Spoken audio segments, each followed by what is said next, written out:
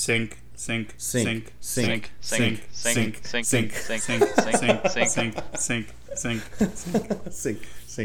Perfect. Sync. All right. Well, you didn't even say it. How are you singing? I said it a bunch. I said it all the time. Oh, did you? Maybe I couldn't. You never listen. You never listen to me. I don't. It's okay. That's okay. You don't have interesting things to say except for sync. I know, that's it. And even that apparently isn't good enough.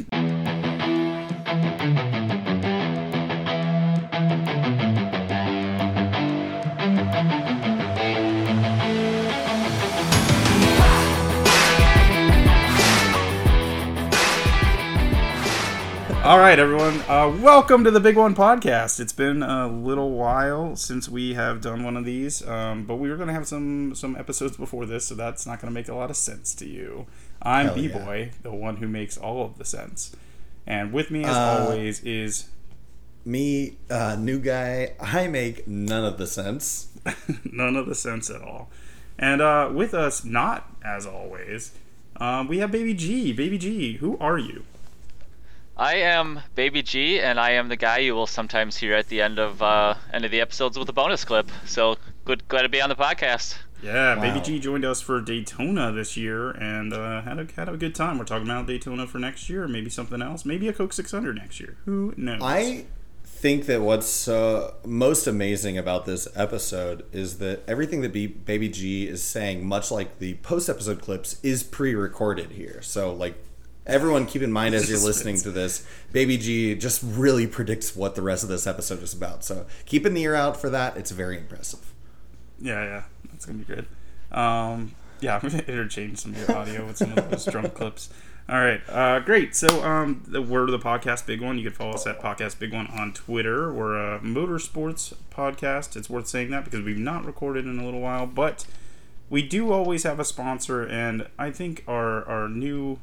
Well, I can't say the new guy here, but our Baby G has a sponsor for us this week.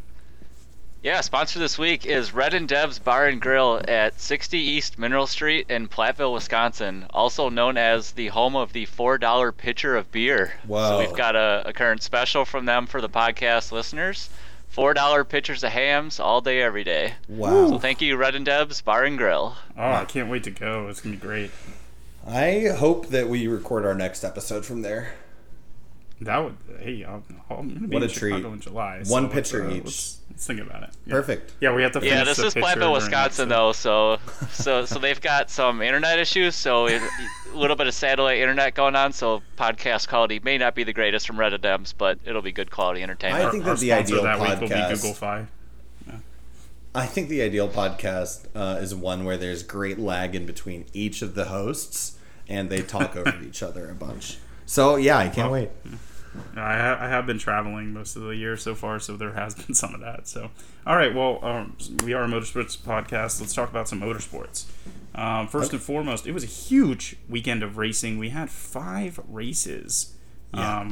3 of the NASCAR, well, 4 if you want to count ARCA, but 3 of the NASCAR National Series, and 2 big races in Monaco and for F1 and Indy at the Indy 500. We'll get to Indy and F1, I think, at the end of our NASCAR talk here, but let's start with the Coke 600. What did we see? How was it, folks?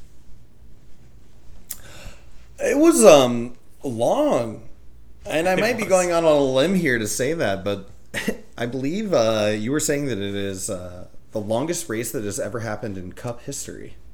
Yes, it is, and it both by length, so miles were driven, I think it was like 619 and a half, and by time. I think it started right around 6 o'clock and ended at 11:50 on the East Coast. So yeah, duh. I was wondering how they got beyond 600, but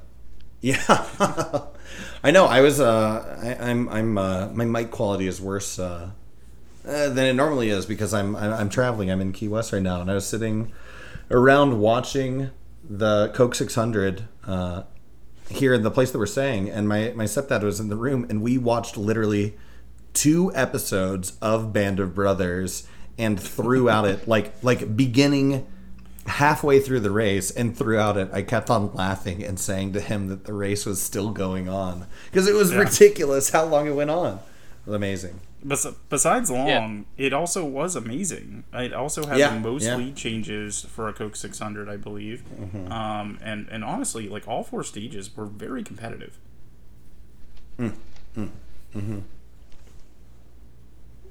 It was some quality racing through and through. No, I mean, it was good racing. Sorry, I was taking a sip from my beer. Oh, okay. It was a sip in agreement. It doesn't work great over a podcast, but what can you do? I gotcha. Baby G, what'd you feel about the race? Yeah, so I was catching a little bit of the race here and there. I was out of town at a Memorial Day birthday party weekend, and I put the start of the race on my phone while we're just hanging out in the back patio. Sun's still up. We're kind of still in grill out mode, and every once in a while I was just checking, where we're at, what the stages are, and I was popping back on my phone on, the mobile app to watch the stage finishes, and it was like 4 hours later, and one of the person says, "Are you still watching that race?" I go, "Yeah, we're just finishing up the 3rd stage here. We got, probably a good hour and a half to go here easy, and then, by the time it's the end of the race, the sun's down, we're making s'mores by the fire, and I'm still watching the race on my phone." So it was fun to be able to just pop in, catch a couple laps here and there, and drink some beers and watch the race, and give the people around the fire the absolutely unnecessary updates on who's leading and what's going on. So it was kind of fun. I mean, it's cool that no matter where you are, you can just pop on your phone and catch some laps here and there, and just stay up to speed with what's going on. So what I'm glad we had similar experiences. You're popular, is what I'm hearing, and you and I are you're gonna stick around afterwards and tell us how to become popular as well. That would be so helpful. Yeah, for sure. But one of the things that we were checking in on for these races was our back markers picks, which is becoming more and more laughable by the day. Wow. What a great job we've done. What an incredible job we've done. Earlier in the season, we tried to pick 2 teams that, one is a kind of a newer team, but didn't do so well last year, and then another team that just was a new team last year and didn't do so well. They're the Trackhouse cars.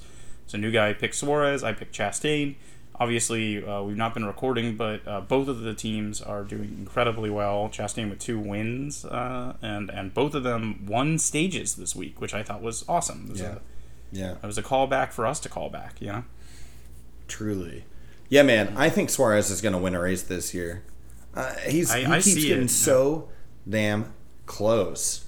And he's aggressive enough. I'm starting to realize that, the difference between the guys like Kevin Harvick, who have finished well this year and done really well, or even like a Chase Elliott, who does have 1 win, but not multiple, and kind of the rest of the guys that are out there and really competing for wins every week, is just an aggression level that you just don't see from about half the competitors out there. So Suarez has it, and he's going to get 1 for sure. Yeah. Man, I was so excited as well, which, we'll talk about the Monaco race in more depth later. But there was just that brief period where I was so fucking psyched that maybe a Mexican would win the Monaco Grand Prix and the Coke 600 on the same weekend. It would have been incredible. I've got a buddy who lives out in Mexico City who would have been over the moon on it. Maybe it would have been a Mexican-Swede sandwich because we had a Swede win the Indy 500, which would have been what a treat! What really a treat! Awesome. Yeah, I would have gotten. I don't know. I'll have to think of something better there. Okay. All right. So some other notable things from the race. There was like 2 different big ones really, where they get so jammed up on the restarts because it's all about momentum and pushing each other that when things break loose, like everyone's in it. And then there was obviously like an intense battle for the win. Larson, who had really just like the shittiest day up until that point. I think he called it his worst race ever. He had dropped to the back, I think 3, maybe 4 times, and had a multitude of errors, was leading. Chase Briscoe, in the similar fashion to him catching Tyler Reddick at the Bristol Dirt Race, got all the way to him and then wrecked himself trying to go for the win.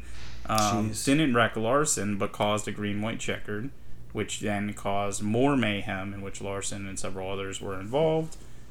Which then led to Denny Hamlin, who had, on a 4-wide, kind of right before the accident happened, was shooting to the bottom, made the move, got there, ends up getting to win in a second overtime finish. So that's about as good as a finish can come. And if the racing action was good the whole way through, I mean, it's an A+ race in my book. Yeah.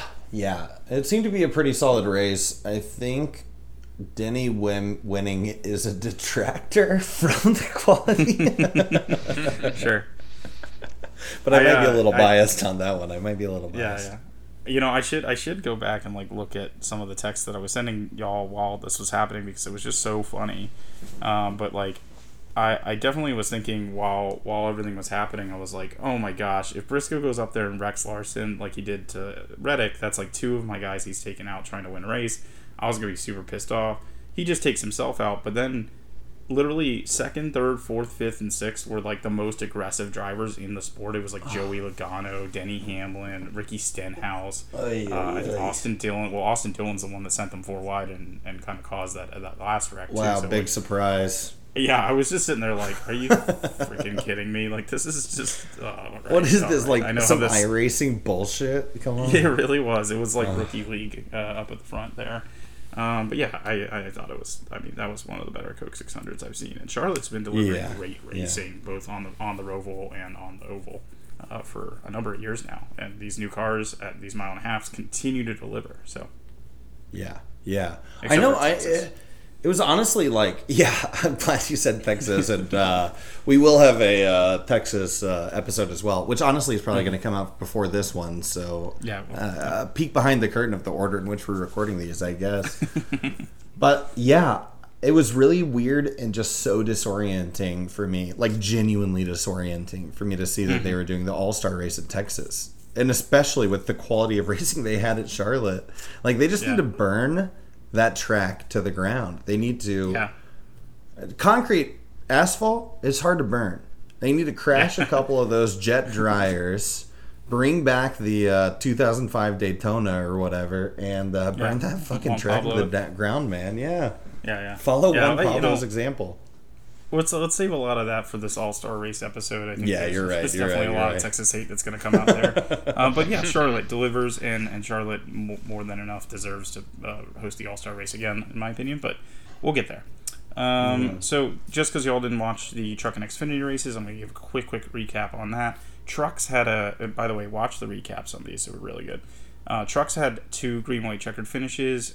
Carson Hocevar, who drives the 42, he's the guy that had the fedora, if you remember, when we were watching the in the infield at Daytona. Yeah, that guy. Wow, what a guy. Super tall. Guy. Yeah. He has gotten so close so many times this year, and he came up just short again. In very similar fashion to what happened to Larson.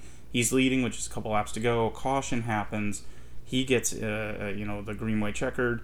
Drives way too hard. It's all about momentum. Everyone else behind him kind of has the advantage on the guy that's leading, and he wrecks, just trying too hard for that first win. But his teammate, who was a guy that kind of got his jump start into motorsports, Chastain, from the same team, wins the race anyway. So it was still a good day for Nice Motorsports. So. And then at the Xfinity race, we had the all-driver broadcast, which is some of my favorite coverage. I mean, it's no offense to people that are journalists and commentators in other sports and everything, but like players commentating their own sport is always the best. It's just always the best. And it was fantastic to have Harvick and Blaney and Joey's such a good announcer in the booth. Basically, the things that I noted here was that Austin Dillon wrecked the car that Tyler Reddick won in the week before. I think further cementing that Reddick is a much better driver than Austin Dillon. Junior Motorsports just kind of led the whole way. I mean, it was still good racing. There were still good restarts and some really good driving back in the pack. But Junior Motorsports has just been on a tear in Xfinity right now. And Allgaier and Josh Berry fought for the win, with Berry getting his 2nd win of the year. So again, it was a really good. I think it was about like 20 laps to go, and they were battling, and it was superb racing. Hell yeah, nice. So now I've got a quick question, if I may. Baby G, have you watched a Coke 600 before? I've definitely seen some of them. My parents' friends used to always host a Memorial Day party, and inevitably we're in their garage bar, and everything else is boring. You got baseball on, boring. This whatever other random sports boring. It's like, let's throw NASCAR on and just watch the cars drive around. So we would always just put at least part of the race on. I don't know if I've ever seen a full start to finish Coke 600. Still haven't, because I was in and out of the race a little bit this one. But it's basically only if you definitely it would always be a staple of the annual Memorial Day party at my parents' friend's house. Nice. At some point we're watching the race, but never seen a full one. Okay. New guy, have you ever seen a Coke 600? Maybe in person?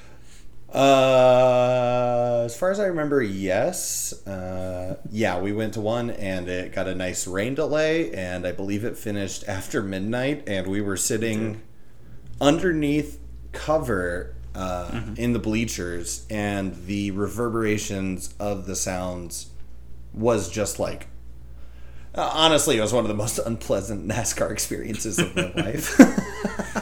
Yeah, it was so uncomfortable. I mean, there were a lot of big positives, like the rain coming down and that guy standing down below, like shotgunning beers that people would chuck to him from further up in the stands.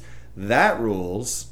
But beyond that, it was a long race, and if I'm incorrect, or if I'm correct here, Austin Dillon won. He did, yeah. And we got him to dab for us beforehand, right? No, that was Daytona. Okay. He dabbed for us. That I don't know that we've ever told that story, but it's one of my favorite. I think we might have. I think we interacted. I feel like we told him to dab for us before the Coke 600, and then he went and dabbed. No, that was Daytona. Okay, you're right. He dabbed at Daytona. Because we made him do it on the truck coming around, and then he did it, and then we saw him in Victory Lane at Daytona. You're totally right. Victory Lane. The issue is that my brain refuses to accept that we've seen Austin Dillon win 2 really prestigious races. I know, right? 2 crown jewels. Yeah, no, what we saw at the Coke 600, and I don't remember if you saw it too, but like, you were in line for Bojangles, and he went by us on a golf cart with his posse, his girlfriend and some friend. Huge and his friend blew out the huge vape cloud, like the biggest vape cloud, the douchiest vape cloud you've ever seen in your entire life. And I was just like, "Yep, that fits. That's that guy for sure." So that's our boy. It's hard not to be a fan of him when we've seen him win so many times. So that was the Coke 600.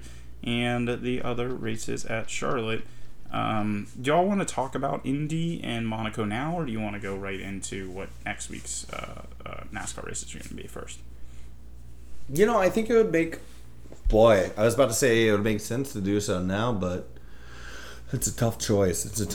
I think let's talk about it now. Yeah, let's get into it. Did you watch all 3, Brian? I watched all 5, dude. And I visited my family. I was wow. I was traveling this weekend. I was traveling all of Sunday to get down to Key West, but somehow I managed to watch the entirety of the Monaco Grand Prix and the final hour of the Indy 500. This in-flight internet, you can get some free deals on here. I did you can get like 30 minutes free, so I did 30 minutes of watching it on my phone and then 30 minutes of watching it on my laptop. Take that, American Airlines, you idiots. Nicely done. Yeah, man, they honestly. So okay, let's start off with Monaco, if I may. Brandon, did you watch Monaco? Sorry, Baby G, did you watch Monaco? No, I didn't see any of it. It was as far as Monacos go, I would say it's the best Monaco that I've watched, but it was a terrible race still. I mean, that track is ludicrous. The only entertainment that happens in Monaco is seeing people fail, which that is entertaining for sure. But there's only so many times that you can see Ferrari absolutely fuck themselves on tire strategy and remain anything other than just incredibly sad for Charles Leclerc. Yeah. I'm glad he finished the race finally, right? Jesus Christ, yeah. Overall, I mean, and then I was really mad actually because they protested the Red Bull cars and the way they got out of pit lane, which I understand why they did, but it just felt really salty at the end. What a bunch of babies, yeah. but overall, the Monaco is only good when it's a wreck fest or people make a lot of mistakes, and that's the only entertainment value of it. I guess you could say sometimes strategy comes into play at Monaco, but all it is just a ton of blocking and never being able to pass. And unless they widen the track or something, why wouldn't you just go there and do a time trial and call it a day?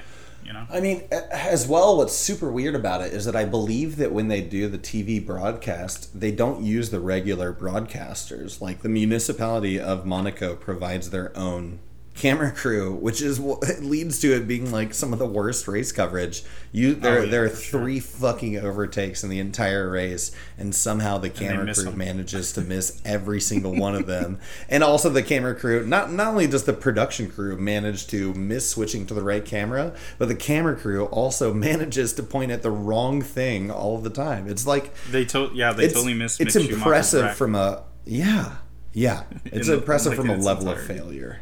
Boy, oh boy. I genuinely think that the only way, I'm torn on. I'm genuinely ambivalent on whether or not Monaco should be gotten rid of, because I think that the historical legacy, there's something about F1 that is just generally stupid and generally leans too much into the historical legacy. Like that, they play that dumb classical song after every single podium ceremony where they're shaking champagne at each other. And I feel like Monaco is like the race that is that classical song. Like, it's dumb, it makes no sense to be there, but it's there, it's tradition. But like, the only way that Monaco is ever going to be entertaining is if F1 starts adopting what NASCAR does with having a different chassis or like different car for different tracks. Like, if they got rid of the front wing and the back wing on the F1 car for Monaco would be probably a good race, but they're never going to do that, and for good reason. And so Monaco is never going to be a competitive race. The cars are also just too wide. I mean, the track isn't wide enough. They're too long, too wide. And this has been true. I mean, look at what Atlanta just did to revitalize itself. And we're going to talk a lot about like tracks revitalizing themselves at the All-Star episode. But like, you have to do something when the racing action gets bad. And I agree, like, you could change the cars a lot, but F1 is all about engineering the same car to dominate every So they're never gonna. Like, that's for good the reason. whole point. So, So, like, I don't want to change that part of it. I think that's a good part. I think they just need to do something to either change the configuration. Monaco's a great location. I mean, just the whole venue and the atmosphere of it all. It's still like high on my bucket list of things that I want to do in motorsports, right? Like, and I think it's true for everyone. For sure. But I'm gonna go there, and I know the racing's gonna be bad. So like, it's an interesting. We'll go there just to like do one spin on the roulette wheel, lose all of our money. Not only the money that we brought, but all of our money in our bank accounts. It's like when I went to a Notre Dame game for the first time, and I was just like, I have to go here because it's historic. It's Notre Dame's field, and it's like wooden bleachers that you're getting splinters in your ass the whole time. I'm like, this is what I expected. And I just had to do it, So I feel like at Formula E, does Formula E race in Monaco? I feel like I should know this. Yeah, that would be cool. I mean, that would be the only open wheel series I think would be good. I think they have 3 different Formula Series run Monaco once the track's set up, like in the week prior. But I that was a couple years ago. I don't know. That's kind of dated, so I'm not sure anymore. Yeah. Indy 500, Baby G, you did get to watch that. What was your interpretation of how that race went? Yeah, it did. So we caught the first about 30 to 40 laps, but while we're kind of cooking up brunch and drinking some mimosas, so that was cool to see the whole pomp and circumstance of the start of the race, and kind of everyone just kind of sitting around eating some breakfast tacos and sipping on some champagne or mimosa or morning cocktail, and then we kind of took the afternoon to get ready for the rest of the people to come to the party, and took a little break from the race. But I think then most of the people that got there, we probably watched the last 30 to 35 laps or so, and just kind of people that don't watch racing, don't watch Indy, don't watch NASCAR, don't go to local tracks. Like, we're just kind of sitting around watching it, and everyone was kind of just had a good time. So all in all, it was a pretty good race. Decent amount of passing, and it was good. I think what you just described is essentially why people go to Indy and go to that race is for the people and for the mimosas and whatever else. It's for the event. I mean, the funny part was when they cut to the infield, people were like, "What's going on in the infield?" I'm like, "Well, 95% of the people in the infield aren't there for the racing. They're there to just party and have a good time." So people are like, "I didn't even know that was an option." They literally, it's kind of like the Kentucky Derby, right? Exactly. When we went there was an EDM concert going on, right? Yeah, and it's still there. It's the Snake Pit. Yeah. Yep. Yeah, it's wild. And when we were there, it was like the second hottest Indy 500 on record. Jesus Christ! I think people probably died in that Snake Pit that year. Yeah. Oh, yeah, that was terrible. It's cool. I was glad. Like, I've gone to 2 of them. it's entertaining, and generally it's pretty good racing. And I thought this year was just okay. I didn't think they really pushed themselves very hard in the early parts of the race. But then you got to the end, and Jim Jam wrecks out pretty close to the end. Damn it. I was so upset with him. I was so upset with Jim Jam. Oh I both was, but I also wasn't, because I was like, Jim Jam understands the entertainment value of setting up a last couple laps, like last-ditch effort to win at Indy, and how exciting that is. Boy, oh boy. And we did get something. We at least got a move for the lead, even though it was a very, there was no way he could ever make it on the outside into turn one there and actually try and win that race. Yeah. It was still entertaining, I think Marcus Ericsson has a really... So Marcus Ericsson won. And yeah, for people that didn't see it, basically what happened was pit stops happened maybe with 10, 20 left to go. And Marcus Ericsson ended up taking the lead because I believe that he just had good pit strategy going on. Yep. And Marcus Ericsson, my first season of watching F1, Marcus Ericsson was driving, and he was just always a sweet dude who drove his car better than he should, and then he lost his F1 ride and went over to IndyCar. Or I think he might have hopped around to a few different series and then ended up in IndyCar.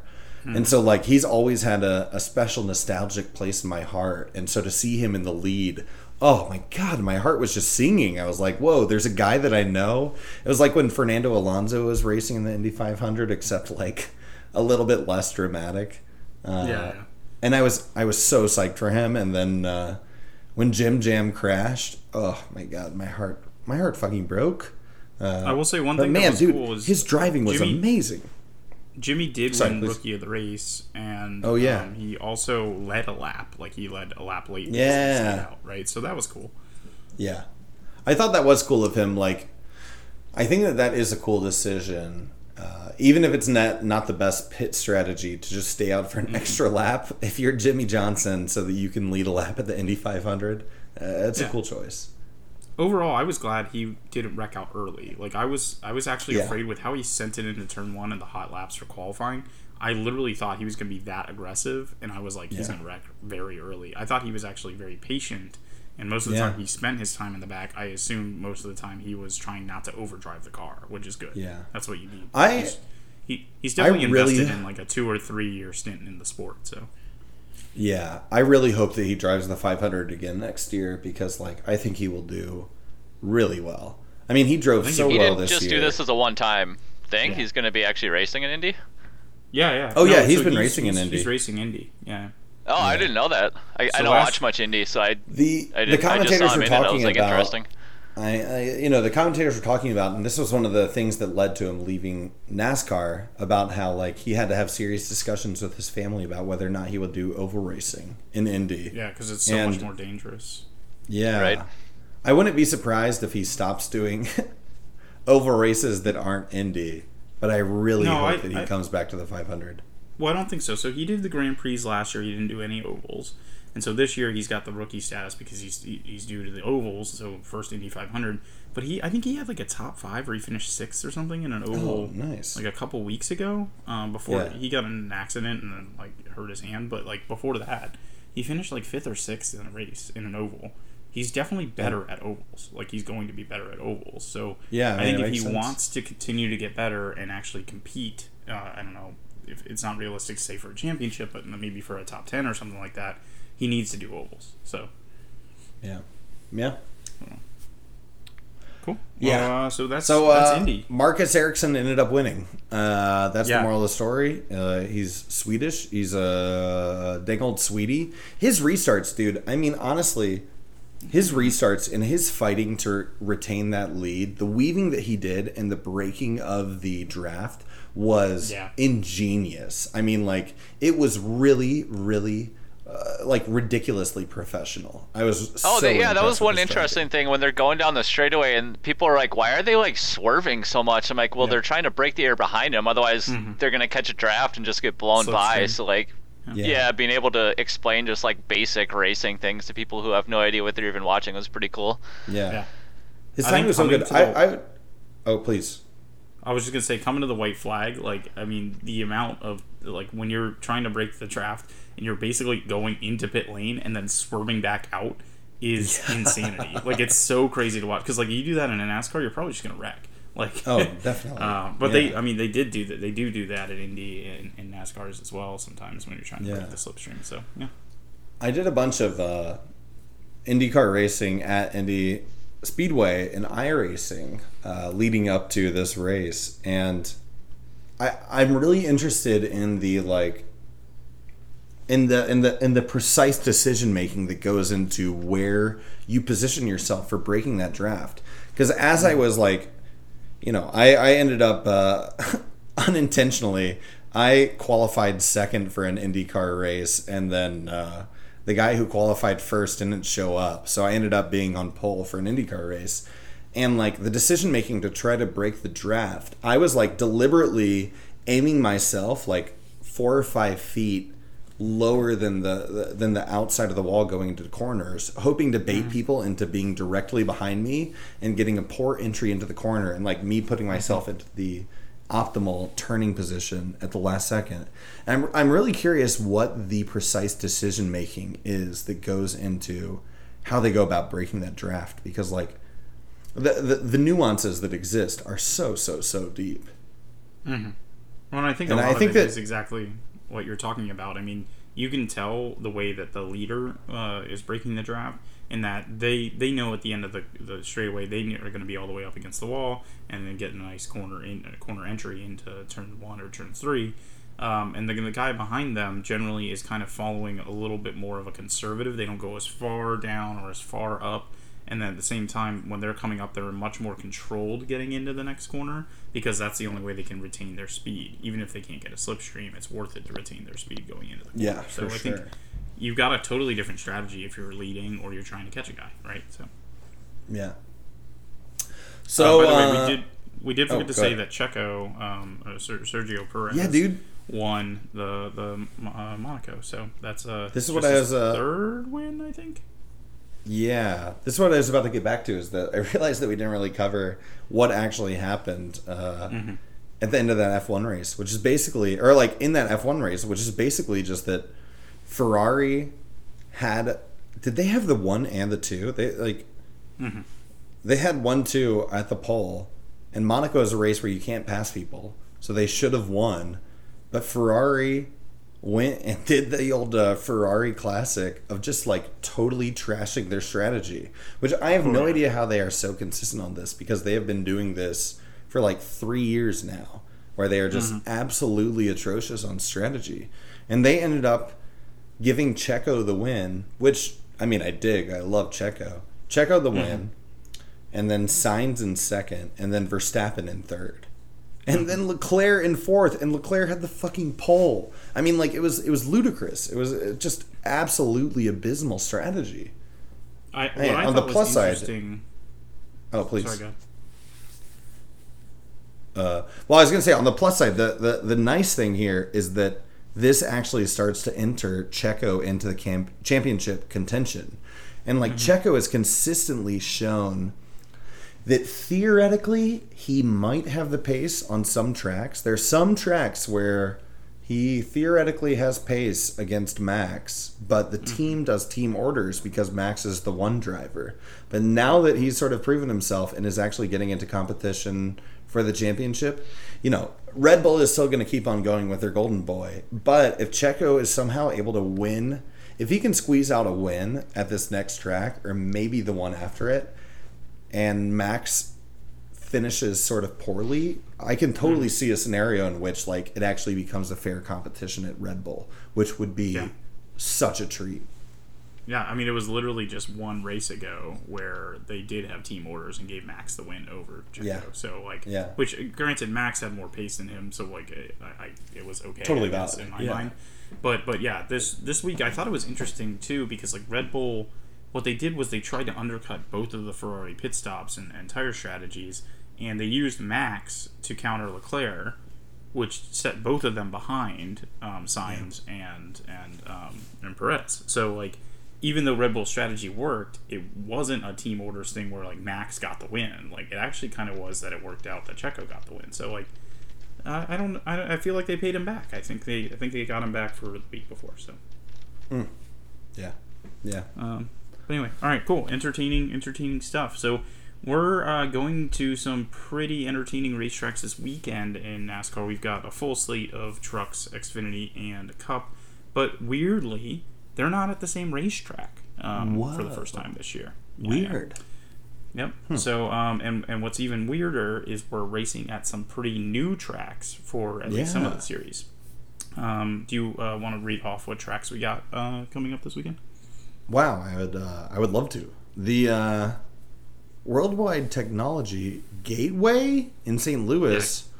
It's a 1.25 meter oval. That is what Truck and Cup are going to be racing on. And then Xfinity is going to be racing on the Portland International Road Course, which only Indycar has been racing on for a while now. Trucks raced there in 99 and 2000. And ARCA and late models are racing there. When were they racing there? Just on and off through the years. Just the only stock cars that have raced there are ARCA late models. Very cool. And the trucks. I love bringing a new road course into the schedule.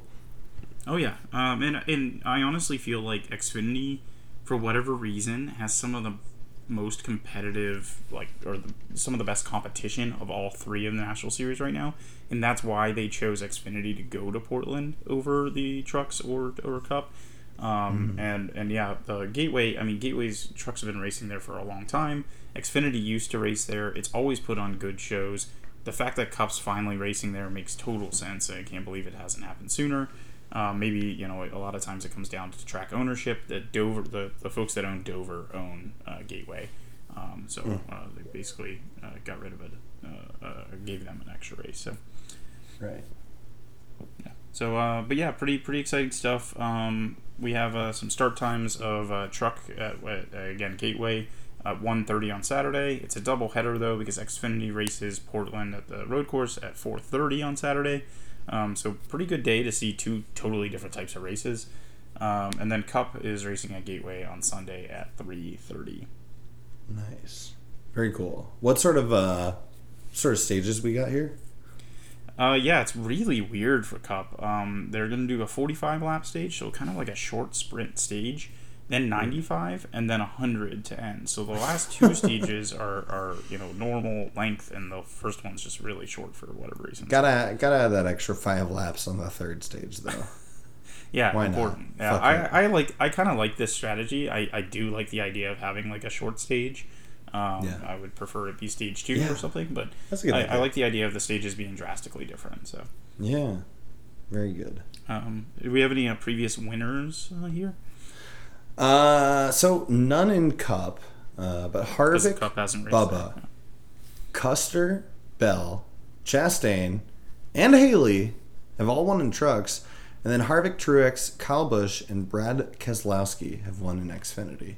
So there's a decent number of people that do have experience at this track, which makes sense. So I think I saw hopefully Bob, good racing. Bob tweeted something like, there's like 8 or 9 drivers in Cup that haven't ever raced here. So a lot of people have raced here, and about a quarter of them have won. So yeah, very cool. Yeah, I'm looking forward to it. I think a different size, that's slightly different. The 1.25 instead of 1.5 or 1 mile should be interesting. And then it's an asphalt racetrack, so it's not quite like Dover, but it is like Dover at least in terms of kind of like how I remember the racing being back. I'm saying kind of back when Xfinity was there. Eats up tires, and it's almost like Dover and Darlington had a baby, even though Darlington you run up next to the wall and there's only a small 2.5 cars worth of width. It's a full width speedway, but the corners are drastically different. Like one is really short and the other one is really fat. So yeah, it's like a paperclip looking raceway. They've got one small corner, really one wide one. Very cool. Mm-hmm. So that should be fun. And then obviously Portland. It's where, for the listener at home, I'll be moving in about a month now. So next year, I hope they're racing all 3 series at Portland, so I can go to all 3. What a treat that would be. It would. Overall, we've not talked about the new car in a long time, but I have no reason to believe that the 1.25 miles track won't look as good with this new car as the 1.5 miles have been. So yeah, I agree. I'm looking forward to this weekend. So yeah. Hell yeah. Cool. To be honest, this is normally where we would go right into rapid fire, but I don't have any questions at all. Wow. I think we should just I'm so thankful because I was really worried that you would have some, and I don't have any either. I thought you were going to be like, well, I got the questions right. Okay. Well, Brandon, this is as a guest on our show, the time that we're going to give you to ask us each a question. It can be totally random. Wow. I did just think of a question. What a generous. But Brandon, ask each of us a question. What are you thinking about right now? Yeah, I guess what do you guys think of this tire situation? Like every race I seem to watch, like the tires are going down, and then they got the crew chiefs or wherever they're going, keep it rolling, so they don't have to haul it back. Like what's going on with these tires this year? Is this going to be something they're going to look to fix next year, or is this just kind of the new normal with the next gen car? Yeah, what do you think, new guy? I don't know if it's specific to the next gen car or, I'm not sure if there's a new tire compound this year or not. I feel like tire compounds are something that is not talked about nearly as much as aero or whatever, just because the molecular composition of rubber is way less interesting to hear about than aerodynamics or whatever. So I'm not too sure if there's anything new here, but I mean it's a serious fucking problem, not to talk too much about the All-Star race in the podcast episode after we've talked about the All-Star race, but one of the biggest issues with the All-Star race was that the tires kept on going down every 10 fucking laps or something. So I think that it's a serious issue. I think that it's something that really needs to be looked at, and I would really love for NASCAR to consider having multiple different tire providers, because it would really give some competition for them to stop fucking up and to actually start providing consistently good tires. But at the same time, I say that it is that they are fucking up, but I know that when Pirelli designs tires for F1, one of the difficult things that they need to do is somehow balance making it so that those tires fall off in a way that is providing interesting and entertaining racing, while also making sure that their tires don't pop and everyone thinks that Pirelli tires are shit. So, it might be the same thing that's going on here, where they're trying to design their tires so that they're good for racing, but not high quality. But if that is, regardless of what's happened, they're doing a terrible job and the tires keep on blowing up, and it's nothing but a failure on their part. So that's my thoughts. What do you think, Brian? Yeah, I'll tell you my thoughts are that I have Pirellis on both of my cars, not Goodyears. So I totally agree on that we should have different manufacturers. I think it would be interesting to have different manufacturers basically put forward tires for different types of tracks, for super speedways, for road courses, and then let testing basically prove which tire is going to be best for the competition. And maybe we race 3 or 4 different tire manufacturers across the season. I think that's reasonable. Yeah. You know what I think would be really great is I think that one of the difficult things with having multiple tire providers is you might have a situation like the I forgot what year it was, but it was in the early noughts of 2000, where F1 came and raced at Indianapolis. And during practice, they realized that the tires, all except for one manufacturer, were blowing up on the corners. And so they ended up only having 4 cars out of the whole 20 cars in the field actually go to the race, or maybe 6 cars. It was a debacle that led to F1 departing from the U.S. market for a while. And I think that one of the biggest issues is that you see these tires being provided, but you don't have the ability to change your provider over the year.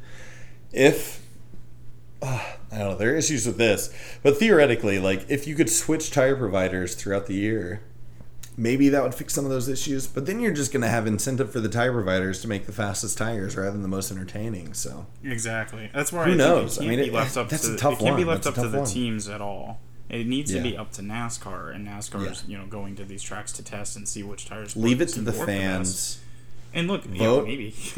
But monster truck style during practice, everyone votes on what tires people should use. And it's funny that you bring up the F1 thing at Indy, because I read about that. I didn't really realize that, but in Indy in 2008, I think was the last time I saw this much upset, this many fans of NASCAR upset about Goodyear, because they had a race at Indy where they couldn't even run 20 laps. They were throwing the caution flag every 15 laps to keep tires from blowing because the tires could not last. It was like everyone regards that as one of the worst NASCAR races in modern history, maybe up until this All-Star race. So like that's, you know, there can be problems. It's not that bad. But what I will say is I was really, really upset about Goodyear, and then Goodyear came out after the All-Star race with a memo that said, look, teams, we told you what air pressures to run. These are not recommendations. These are tested numbers that if you are not running those, you are going to run the risk of blowing a tire and ending your race. That's on you. Interesting. And, you know, I think we had talked about that where I said, like, maybe that's happening. But at the same time, you got to think about how the drivers and teams are getting a competitive edge. If they're running a left rear at 10, you know, whatever it's called, 10 psi, then you maybe need to bring a tire compound that can work for that. You know, it's got to be, your left rear's got to be a little different. You know, now that you say this, I think as well that it would be really cool if the commentary staff had the recommended PSI for the tires and the PSI that each of the different wheels were running at in the car. And so that then if a tire blows on the car, they could say, yeah, it blew, but they were running lower PSI than what the manufacturer recommended. So, you know, we expected it to happen. They were playing with fire. Yeah, I don't know if that's going to fly, though, because I think they're going to try to deflect as much talk about the tires as they can on the broadcast. That would be good from a fan perspective, but I think there would be a decent amount of backlash from the actual manufacturer if they did start blowing them up like that, you know? I feel like the manufacturer would prefer it if they had the commentators saying that, like, this car was going against manufacturer requests or like what the manufacturer recommended, that it would like give the manufacturer more leeway. I don't know. I think make fun of the teams is my solution always. Yeah, I think it's interesting because like it had to be in the last like 8 years that the same thing happened. They were running too low of air pressures and they were losing tires, and the same thing happened where Goodyear said, look, we're telling you what you need to run. And NASCAR ended up mandating certain PSIs for certain tires. And I don't know how they were doing the testing or how they knew, you know, that they weren't violating that. But I'll tell you what happens is when there is a competitive advantage to running the left rear below 12 PSI, which is the recommended amount, is the smaller teams run it lower more because they have to get to that point. The bigger teams, yes, they're doing it too. I mean, Larson's lost a tire, Kyle Busch lost a tire. They're doing it for competitive advantage too, but they don't necessarily have to. They'll still outrun the guys that are running at, you know, that are. Brad Keselowski's a good example. Owns his own team. Roush Fenway doesn't have the horses to compete right now, but he'll run a 10 psi, tire and hope for the best because that's the only way he can be competitive, right? So it only puts the less competitive teams at a disadvantage, in my opinion. But in the scenario in which everyone can run that lower tire pressure, then everyone does, and the lower teams lose any possibility of having an advantage by running that lower tire pressure. I mean, it's a tough scenario. I think that like I theoretically, I think that one of the most interesting things that can come out of having possibilities for different car setups is the possibility for a lower team to do something risky and have that pay off. And tire pressure, you know, unfortunately, that's not a scenario in which, like, tire pressure alone can lead to drastic improvements from a lower team. Well, theoretically, camber, I like it. Right, running more camber, your tire wears more. That's just an easy one. Even if you recommend tire pressures, you know, lower teams do run greater amounts of camber sometimes just to make up for the fact that their car is not going to handle as well. Yeah. As the more well-funded teams, and they still blow tires, right? They still wear the shit out of a tire and end up in the wall. So it's just they'll always have some way of making it up, but it kind of has become a bit more of a safety concern. But the last thing that I'll say on this, and I think we should like move on, is that I think we should talk about this for another hour. Well, this is our first year with the single lug nut, so the loose wheel thing, they're going to figure it out. It just comes with, you know, getting familiar and knowing that the tire's on there and secure as you're putting it on as quickly as you can. Yeah. And then with the tire pressures and everything, you know, people are going to get sick of blowing tires. They're going to run less aggressive setups because they want to make it to the end, you know? Eventually, you just figure it out. I mean, it gets back to an equilibrium. So we're just we're dealing with a new car. The no interliners thing, which we haven't really talked about. Brandon brought it up about, like, you blow a tire, you have to get towed back to pit lane. That's shitty. I think they need to do something about that. I think that's lame as hell. That's lame as hell. Yeah, that's the one thing I've seen. Keep cars in the race. Let them go a lap or two down. Yeah, they got to figure out a way to do something about that. So, Baby G, how do you feel about the single lug nut? I mean, it's interesting, right? I mean, I think you're seeing more tires just kind of rolling around on pit lane, which is kind of hilarious just from a pure comical, spectator perspective. This is the kind of perspective I like. Yeah, I think it's cool, though, too, because, like, I don't remember what race it was, but they said, like, the one team had, like, the fastest, I believe it was, like, fastest four-tire change in the history of NASCAR or something, and they had some... Yeah, they had some new strategy where they were doing some, like, train or something instead of the standard way to do a four-tire stop or something. So, I mean, it's cool that there's some stuff like that happening, too, with it. Yeah, JGR's got their own strategy for doing these pit stops, and they're kicking everyone else's ass. And then at the All-Star race, they had the pit competition, and Kyle Busch got to start on the pole because of that awesome pit stop strategy. So, yeah, there's definitely some cool nuances to changing things up a little bit and letting teams figure out how to get the competitive advantages. So, Wow, look at that. By the way, we took a no questions rapid fire and turns it into a 10-minute segment. Look at us. Yeah, it was good. Yeah, this is podcasting. That was really good. Yeah, for sure. This did bring up one thing we didn't even really talk about, but I did want to mention, which is, did y'all see Chris Buescher's flip at the 600? Oh boy, that was wild. I haven't seen something like that.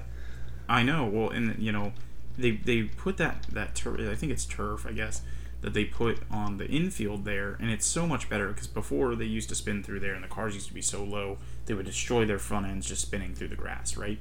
Now you slide right over it. There's that nice flat plate at the bottom of those Cup cars now, so it glides right over. They're not as low as they used to be, but I think it must have been the tire arm or something like that. I wasn't listening to the commentary at that point, so I don't know if they said it, but something broke on the right front of that car, and when he spun back the other way, it just dug into the ground and took off. But I it just grabbed the grass like hard, and it was like, holy cow. I thought he hit like a grate or something, like one of the drainage or something. Yeah. Yeah, but I thought was so interesting is it tore the front assembly of that tire or the wheel off of the car, and then as he flipped, the tire didn't go anywhere. The lug nut was on, and then the tire assembly was still tied with that they use that like really crazy like NASA not rope but like bands to keep those tires from going, flying off the car and killing people. Yeah, that slow-mo video of the tether holding the tire to the car is so impressive. Cool. Yeah, really, really cool. And for going back a week where safety was not of NASCAR's concern, to this week where one of their safety features that has been there forever but like hardly ever gets to be seen doing so well, to be at the forefront was actually really, really cool to see. So yeah, very cool. Cool. Well, that was a great question, Brandon. And if you ever have more questions, you should send them to us at Podcast Big One on Twitter or at podcastbig1@gmail.com. Which I think you're like the only person that's ever sent us a question. Yeah, I may have sent one or two. Yeah. If anyone keep it up out there wants to become the second person to ever send us a question, please do. And then join us on the podcast. That's what we do. Yeah, join us on the podcast. That's the way it works. A new guy. This is bringing us to one of my favorite segments, which is New Guy Reads the Standings. I'm so excited. I read through the notes and I opened up the page in anticipation, and I'm ready to go. Nice. First place. This is my favorite top four that I've been able to say in a while. So we've got in first place Chase Elliott with 489 points. Coming in second place is the watermelon farmer himself, Ross fucking Chastain, with 455 points. Next up, Kyle Busch, 452. My boy Ryan Blaney with 436. Fifth place, Martin Truex Jr., Joey Logano, William Byron, Alex Bowman in 8th with 415 points. Your boy Kyle Larson coming in at 9th with 412. Christopher Bell, Kevin Harvick, Tyler Reddick in 12th, followed by Chase Briscoe, Eric Almirola, then Austin Dillon in 15th place with 328 points. And then rounding out the top 16 is Eric Jones with 321 points, a.k.a. 321. And you know what? I'll even extend it a little bit just to say that Denny Hamlin, the winner of the Coke 600, is in 17th place. And then my sweet, sweet baby hombre, Daniel Suarez, is in 18th place with 301 points. Well read, well done. Thank you. I found it interesting also 19th and 20th are Cindric and Kurt Busch, who also have wins this year. So even if we're talking about playoff standings, it's really what an interesting. incredible genuinely, this is such a good season. Like, every single one of these people in the top 20 are legitimately competitive. I don't expect every person in this top 20 to be able to compete for the championship, but I expect every single one of these people to be able to compete for a win almost every week. Yeah, well, and speaking of wins, I mean, we'll talk about this during one of our season recap podcasts, but like a lot of different winners this year. There's only 5 spots up for grabs for non-winners right now, and that number will definitely drain. I think you got it right with Dwayne. It'll Dwayne the Rock Johnson. It's definitely going to Dwayne, guys. It's definitely going to dwindle over the remaining 12 weeks of the season, or 12 races of the season. So yeah, for sure. Really interesting. Cool. Yeah. Well, that was a good ep, y'all. Great job. You killed it, Brian. Baby G. Thanks, man. Good job, Baby G. Proud of you. Yeah, it was fun. Yeah, one more plug here before we wrap this one up. Went to Slinger Super Speedway 2 Sundays ago. Caught some local short track, world's fastest, I believe, quarter mile. Went out there. I had nothing to do on a Sunday afternoon, and it's only about 45 to 50 minutes drive away from me. So I went out there, brought a 6-pack of beer in the parking lot, drank a couple beers with some random people that parked around me, and watched 3 hours of racing for $15. So beautiful. Little plug for Slinger Super Speedway. Man, that's a I need to get up weekend. There soon. Yeah. And also if you live in the Milwaukee area and want to go up to Slinger Speedway, hit up Baby G. You don't know him, but at hit me up. Podcast Big One, and then we'll connect you. We'll connect you. Yeah.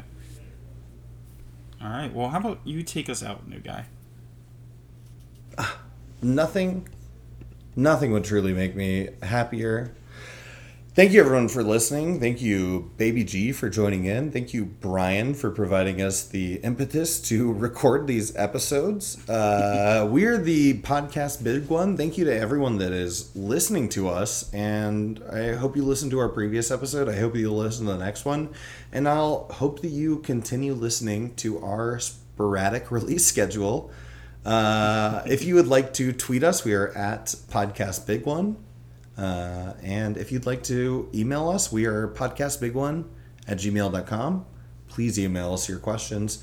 Please email me your compliments about how lovely my voice is and what a great selection in shirts I have.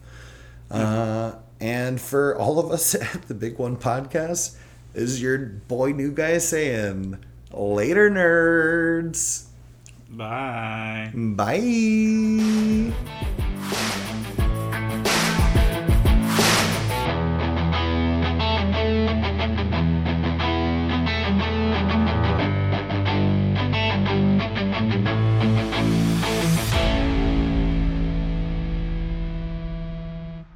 I mean, I don't listen to it because this podcast is trash. Well, Brandon is really probably bad. the biggest listener. He's to this he podcast. might be. I've downloaded the Daytona 500 30,000 times.